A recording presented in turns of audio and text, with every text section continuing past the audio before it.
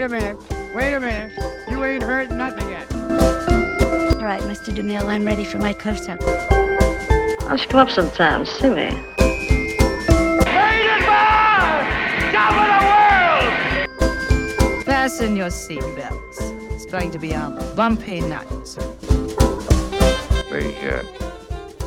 stuff that dreams are made of.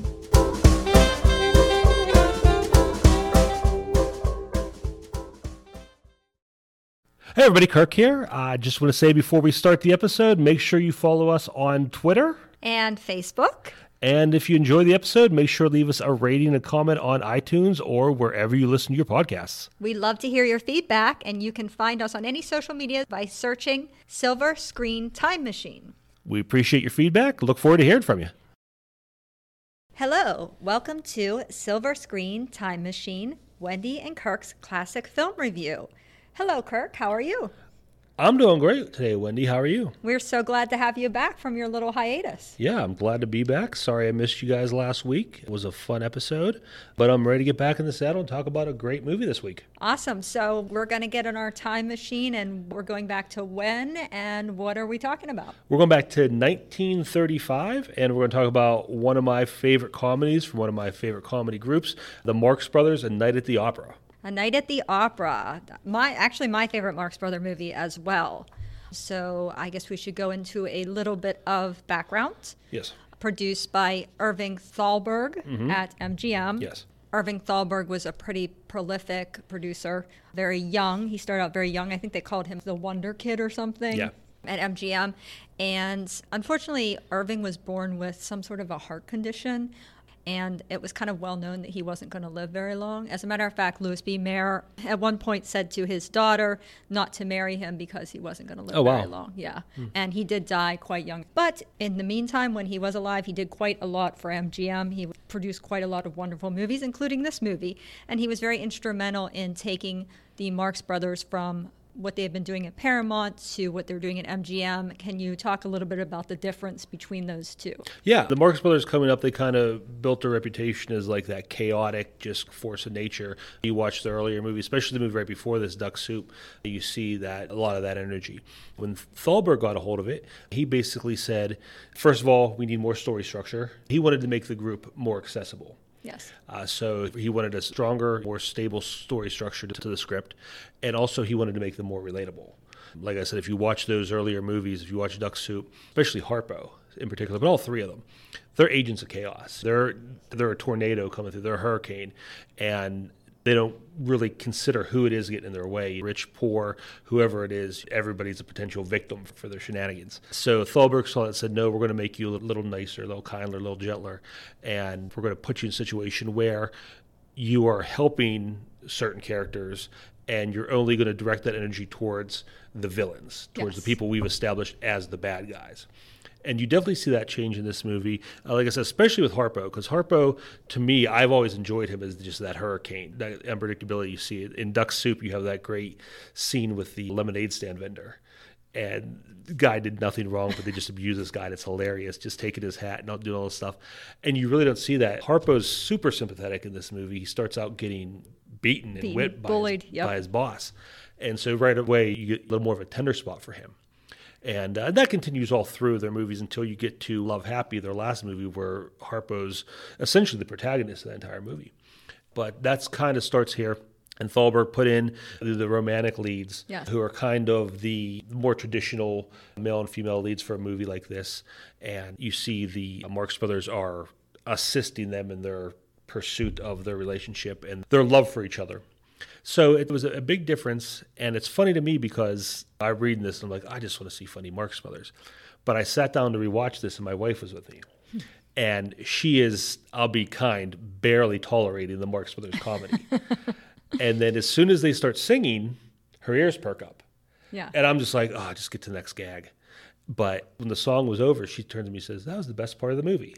Yeah. So the Thalberg guy probably knew what he was doing. Yeah, well, he added a couple musical productions in this particular film. And I mean, we're not just talking about when Harpo plays his harp and Chico plays his piano, which is always a great part of the Marx Brothers movies anyway, which we'll talk about a little later. But he added 2 actual musical production numbers where people are dancing, where people are singing. They're big production numbers, and that was actually very popular in the 30s, so I think that was a good choice.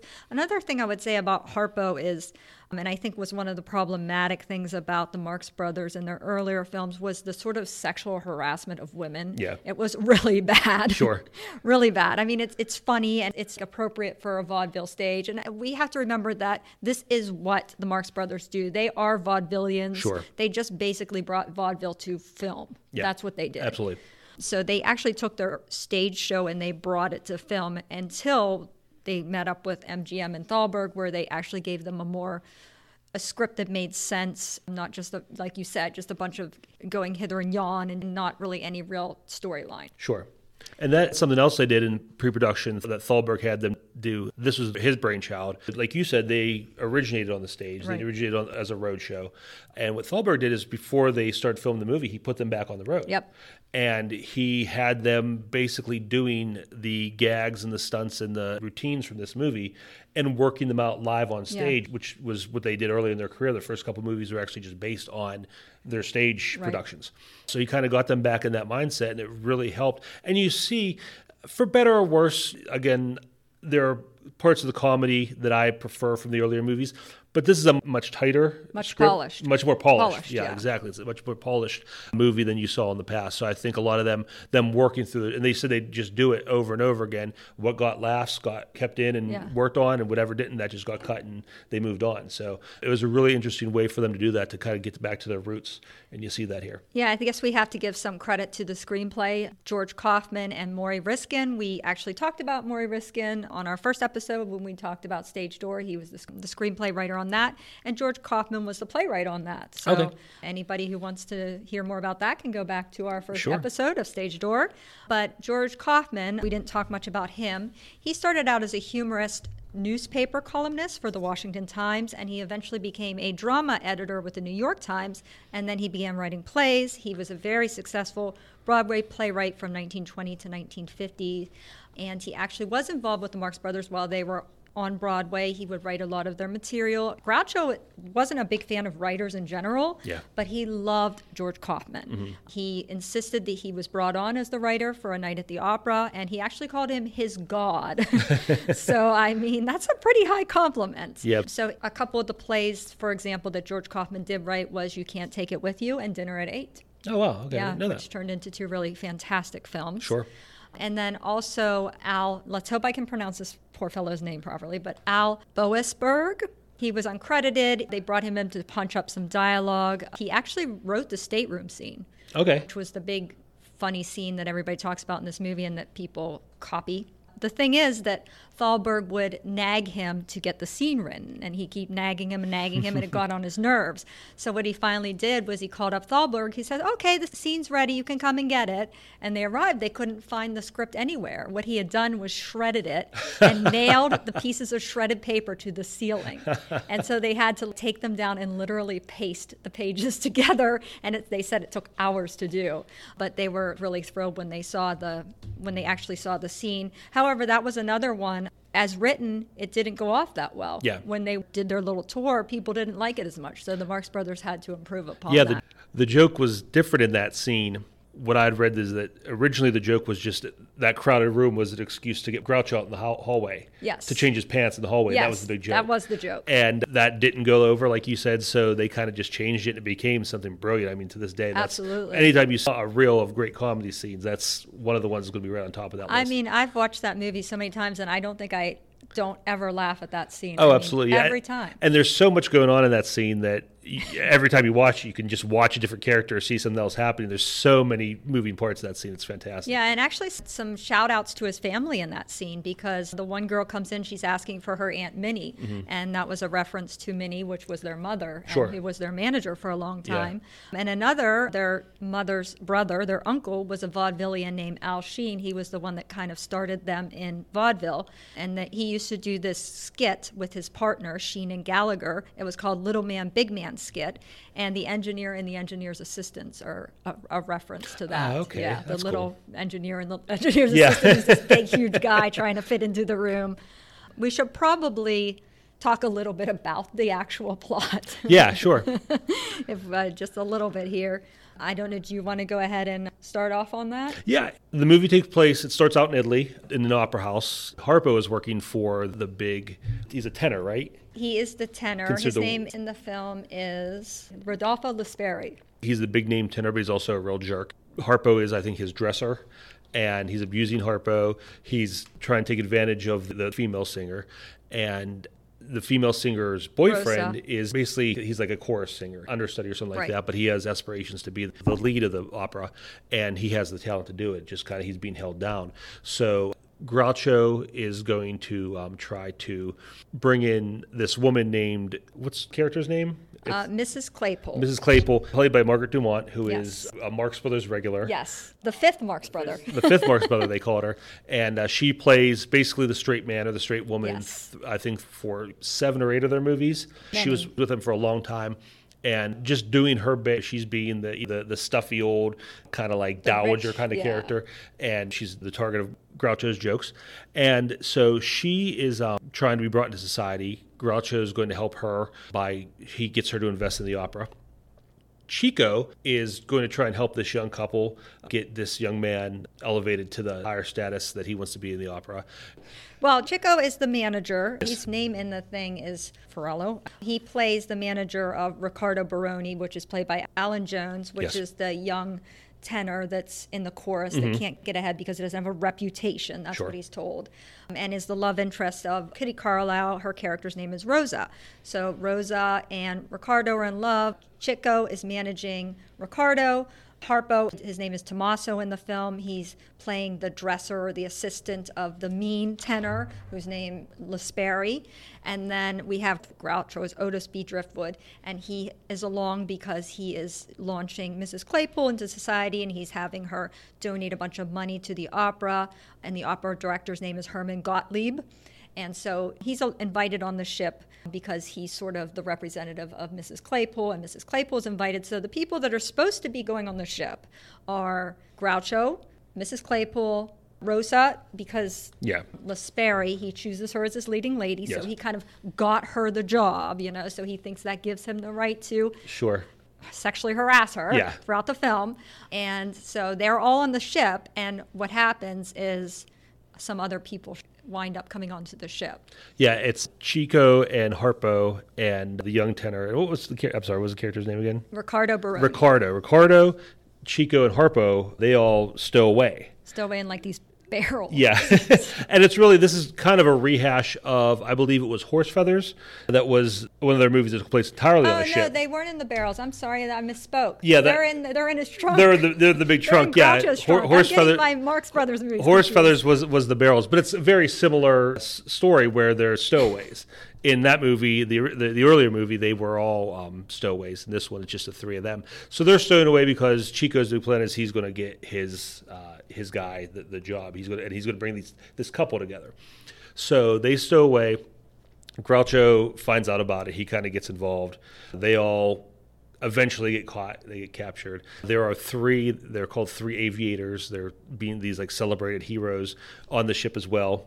They end up kind of taking their place, disguising themselves as them. They have these very long beards, Yeah, these yeah. aviators. They have like ZT Top beards. Yeah, exactly. And Harpo steals them and glues them to their faces so they can sneak out off the boat, and that's how they get off the boat. But then they get caught. And again, this is something else Thalberg said he wanted in their movies. He wanted a down moment. He said you had to have that lowest point. Yeah. And that's kind of where this is. They all get arrested. They get busted for stowing away.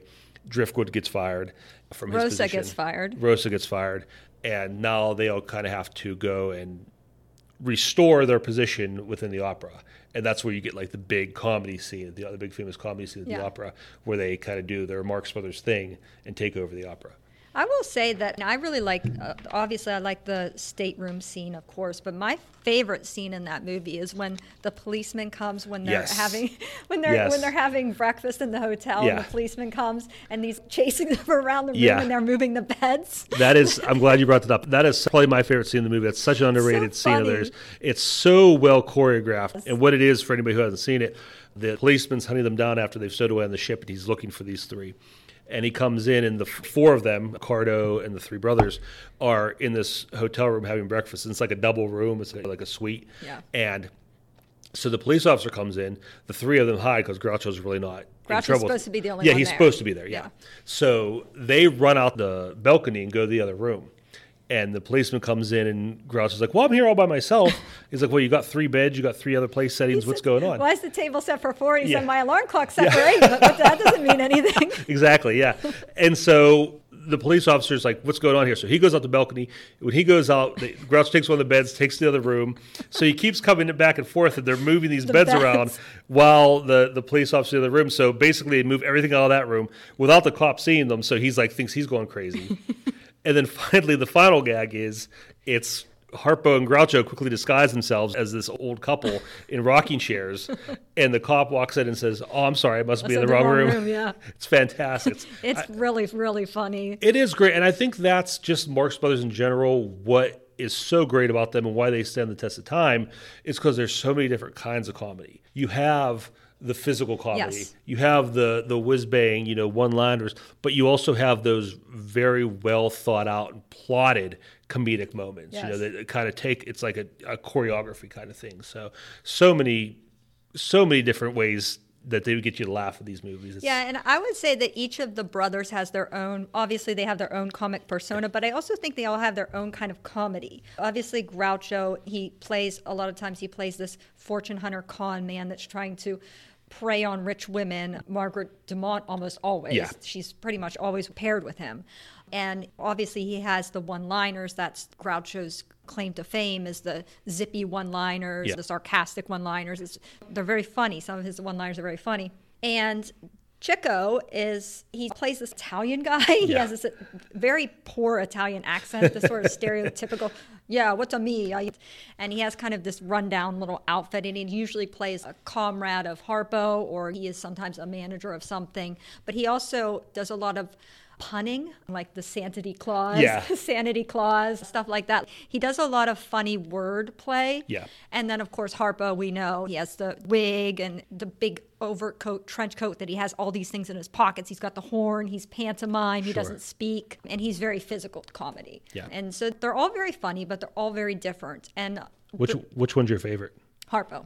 Is he? Yeah. Yeah. And they said the reason Harpo wound up doing that silent persona was that he couldn't really remember his lines. Oh, really? Yeah. And they just said, don't speak. That's fair. Just don't speak. And it turned out to be the best thing. Like, I wish we were on video for this, but when he makes that face, where his eyes cross, that one face that he makes all the time. Yeah. It's just the funniest thing ever when he makes that face. Harpo is the original cartoon character. If you watch anything from Bugs Bunny all the way up to Jim Carrey, it's all Harpo. Yeah. You see so much of that. That's what I love about him. And I think Groucho, obviously, he's the smartest. He has the dialogue, and he always has the comeback. And I think Chico is the purest showman. His jokes, his music, everything, you can tell he's just like the showman. And Harpo, like I said, is just that force of nature. I just love the gag. It doesn't do so much in this movie, but pulling out the props out of his coat and everything. It's very clown-like. Yeah, absolutely. Including the wig. Absolutely. Chico, I think, is also kind of the most charming of the three. I always thought Chico was kind of the most charming. And actually, why his name is Chico, because he was known to be a woman chaser. He chased, back in the day, they called them chickens. So technically, they're still called chicks. So that's not that weird, but so that's how he got his name, Harpo, obviously, because of the harp, and Groucho. There's some debate on how Groucho got his name, but supposedly because he was fairly grouchy. Yeah. I think that Chico's the most relatable because he comes off as the most like a real person. Harpo, like I said, is a cartoon character. Groucho is doing his thing, and he's always on, where Chico seems like he's always the one connecting to the other characters. He's the one who has the most humanity to him. But all three of them are fantastic, though. Yeah, and this is the first film that Zeppo's not in. Yeah, Zeppo. Zeppo didn't come over with him. After his Paramount contract is up, he called it quits. And it's a shame because he always ended up playing the straight man if you see the He movies. was like the romantic lead, Yeah. technically, a lot of the time. Sure. He played the romantic lead. Yeah. The sort of character that Alan Jones plays here. He was kind of that stock leading man character. And it's a shame because he never really got to show his comedic chops. And throughout history now, he's seen as the unfunny brother. But they called him the funniest Marx brother. They said that when they were on the stage that he was the funniest. And they Yeah. also said that he could imitate all the other brothers perfectly. Yeah, he would. And he would step in. And He was the understudy. He would come in and do any one of their roles. And Groucho said, I would rather watch him do my parts than do it myself. yeah, he said if they let him smoke in the audience. Yeah. And I think it was Monkey Business. I'm not sure which movie it was. One of those movies, there is actually a scene where Zeppo is filling in Yes. for Groucho. The lights dim. Dim. Mhm. And he is playing him. You really can't see him that well, but he's playing the full character. He's doing the voice and everything. So he actually became their manager at this point. So he was still working with them behind the scenes.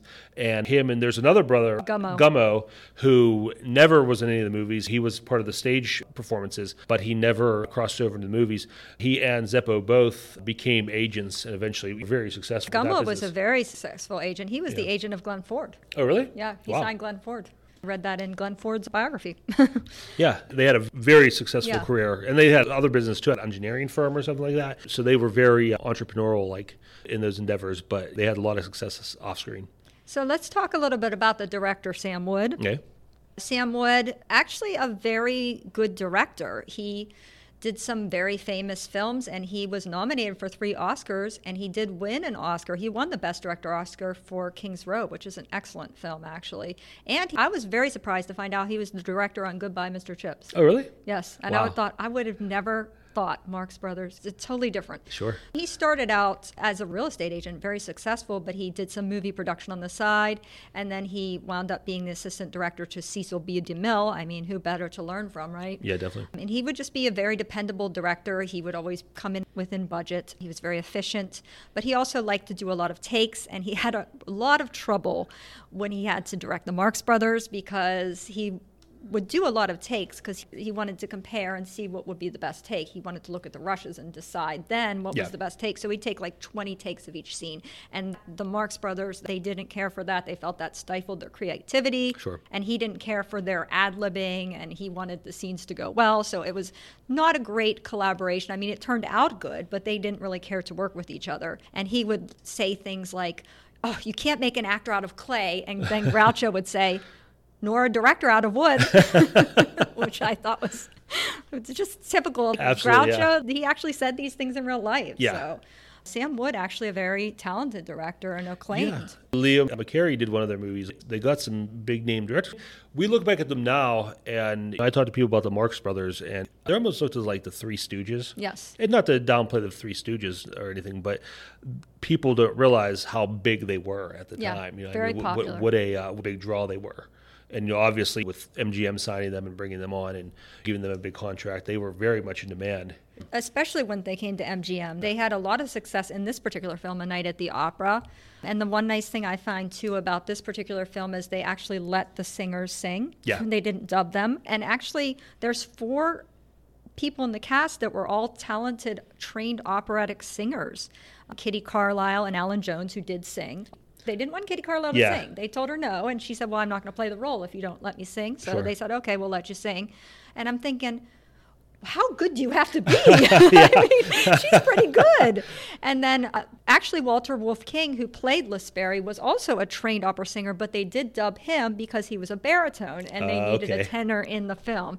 And Margaret Dumont was a trained opera singer Yeah. as well. Yeah, so they had a lot of trained opera singers. And that was one other difference in this movie, too. Usually, there had been, the past Marx Brothers movies, most of them had a musical element to them. You know, there were songs.